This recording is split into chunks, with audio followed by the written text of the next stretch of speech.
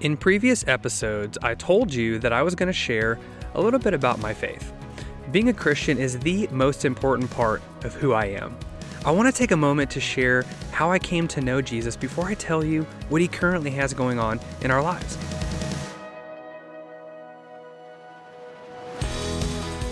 I grew up in a great home. We didn't attend church nor talk about God very much in the house. The closest I came to church was rehearsing in one upon joining my first professional orchestra at 14 years old. Looking back now, I can see that God had begun surrounding me with people who loved him. I moved from the northern Chicago suburbs to southern Illinois to attend college. My college experience was typical.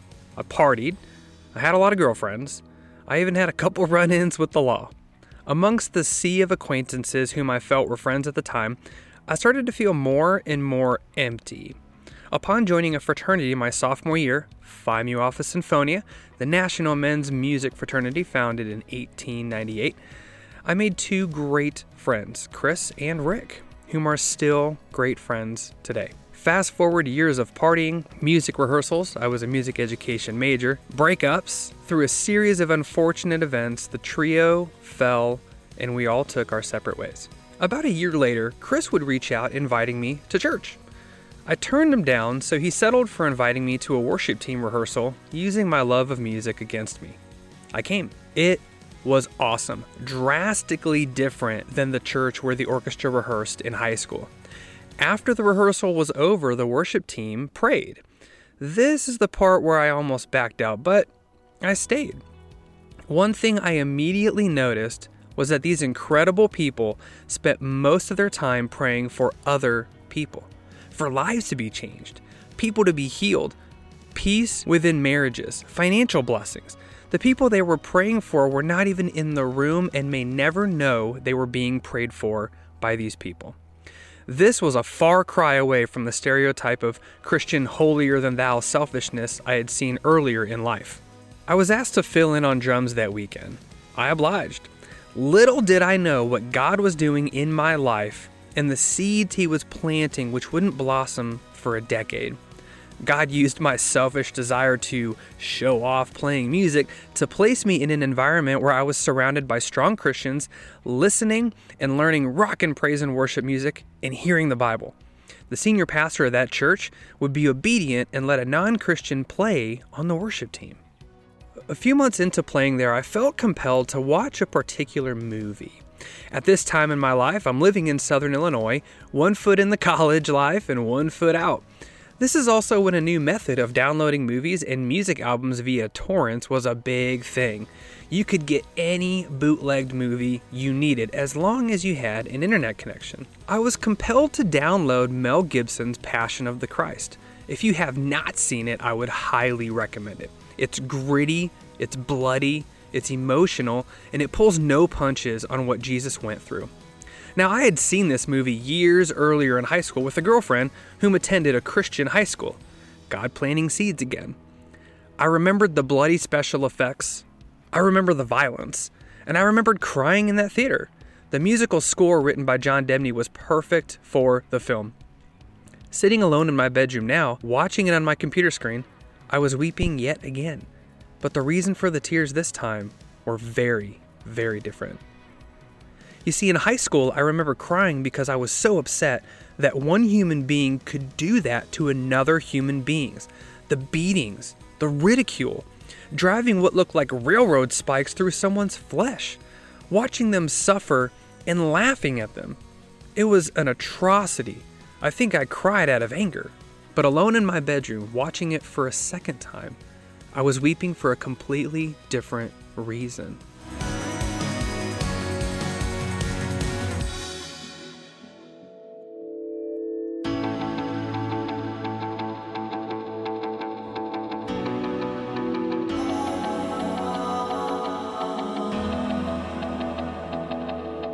As I watched, the pastor's messages began replaying in my head.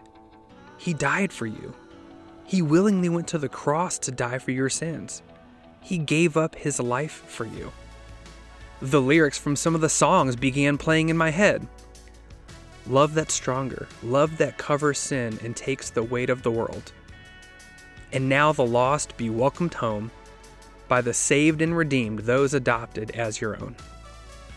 As I watched the same brutal film I had seen years earlier, I noticed some new things. As Jesus was tortured, he never said no. As he was lashed with whips made of glass and sharp rock, he never said stop. As they were driving nails into him, he never cried out mercy.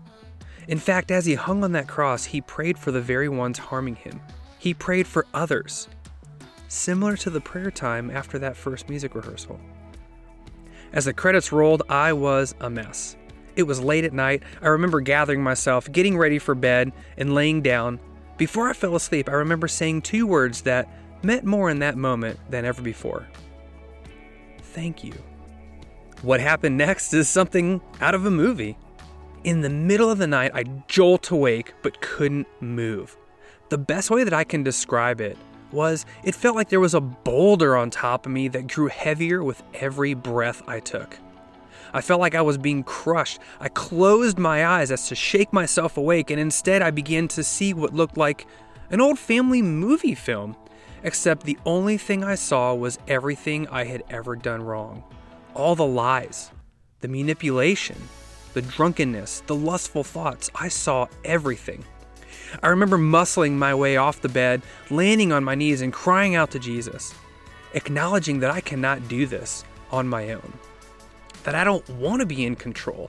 I want your best for my life. I don't want this weight anymore. Take it away from me. And in that moment, the weight literally lifted off my shoulders and an overwhelming peace came over me. The next breath that I took felt like the first deep breath outside on a cool fall morning. I said those two words again and went to bed. Thank you. I remember calling my pastor, telling everyone on the worship team.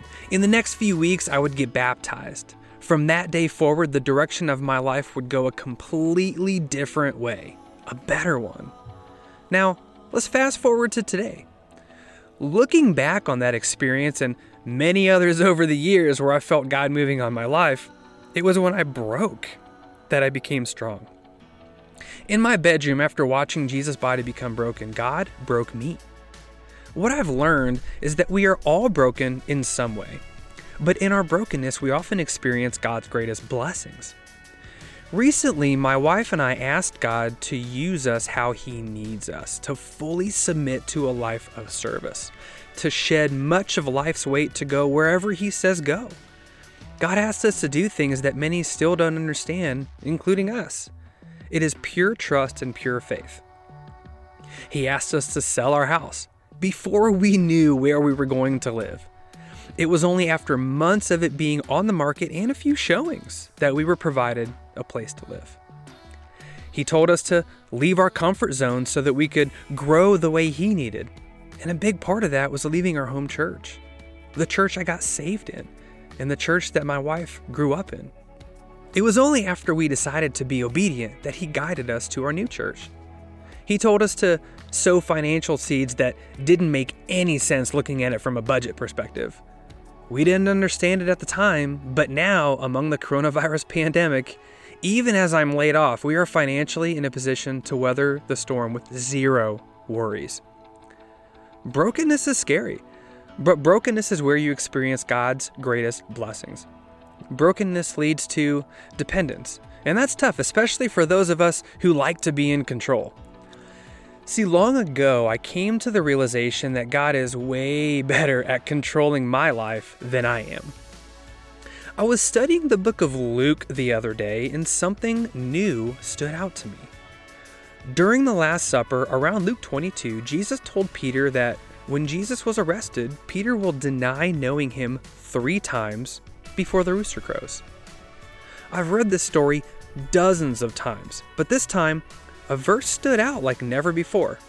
Let's read it real quick. So they arrested Him and led Him to the high priest's home, and Peter followed at a distance. The guards lit a fire in the middle of the courtyard and sat around it, and Peter joined them there. A servant girl noticed him in the firelight and began staring at him. Finally, she said, "This man was one of Jesus' followers." But Peter denied it. "Woman," he said, "I don't even know him." After a while, someone else looked at him and said, "You must be one of them." "No, man, I'm not," Peter retorted. About an hour later, someone else insisted, "This must be one of them because he's a Galilean too." But Peter said, "Man, I don't know what you're talking about."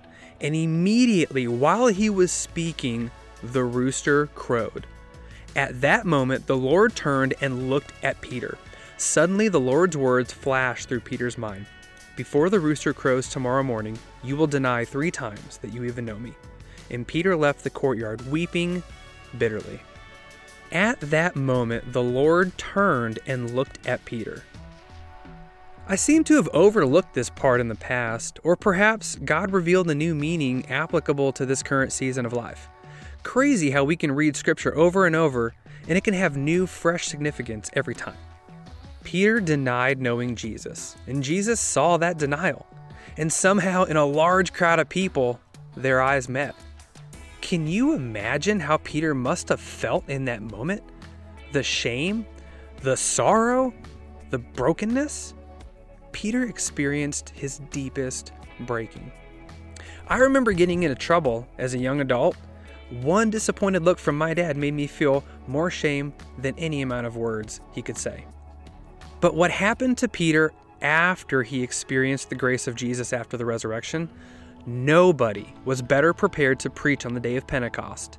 God chose Peter to be a foundational part of his church on earth, to tell others to turn from their sins because Peter had turned from his. A few years later, Peter was asked to deny Christ yet again, but this time he refused. Even facing death, he refused. And tradition tells us that when the enemies of Christ wanted to crucify Peter for not refusing, that he was unwilling to die as his Savior did. Instead, he asked to be crucified upside down. The same man who years earlier cowered in fear now stood boldly in faith. He was different. He was broken and poured out. Now, selling our home, leaving our church, parting with some finances, and living a little uncomfortable is a far cry away from upside down crucifixion. But true brokenness before God is not a one-time event. It's a daily decision. Deciding to, quote, die daily is a decision to become dependent on God's Spirit, relying on Him for our comfort, our guidance, and as our source of power. See, Craig Groeschel says in his new book, Dangerous Prayers, that being broken isn't just a moment in time born out of a painful event. It's a daily decision to die to pride, to crucify lust, to destroy selfishness. Rather than living a life of ease, it's a choice to live a life of faith. Now, you might experience brokenness when you do what's right, yet are criticized by those who don't understand. Maybe it's when you respond to a situation in love when someone attacks you instead of anger. Maybe it's when you faithfully do something you believe God directed you to do, even when it doesn't make a lot of sense and even when others mock you. My wife and I were met with major resistance and attacks upon making some of these major life decisions upon God's leading. And sometimes this resistance will even come from those in which you had close relationships. When things get difficult, don't run from God, run to Him. Don't fight the breaking. Don't worry about appearing strong. Be weak. Be vulnerable. Be broken.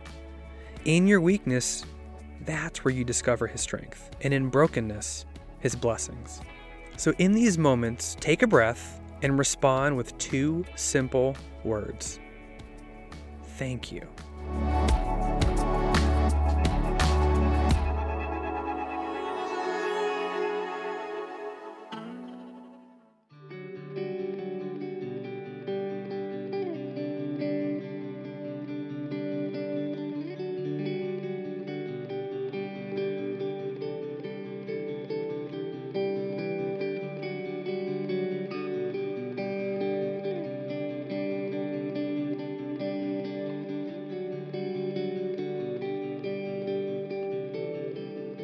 After such an experience like the one you just heard, I would be remiss if I didn't mention this.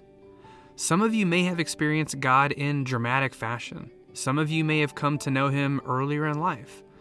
Some of you may not even remember when you decided to follow Jesus. But regardless of how it happened, The important part was your decision to say yes.